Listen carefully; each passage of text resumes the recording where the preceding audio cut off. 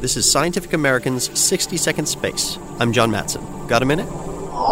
How did big galaxies get so big? A rare glimpse at a primordial galaxy undergoing a growth spurt may provide some answers. The galaxy Himiko is named for a Japanese queen of the 3rd century AD.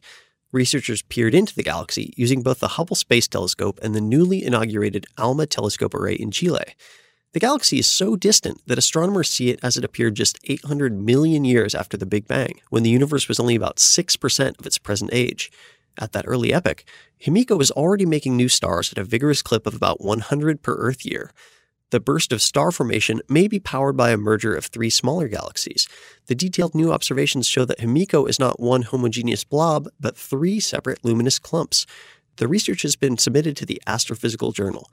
The researchers say that their observations offered the first clear glimpse at how the most massive galaxies took shape, way back when the earliest stars and galaxies were lighting up the universe.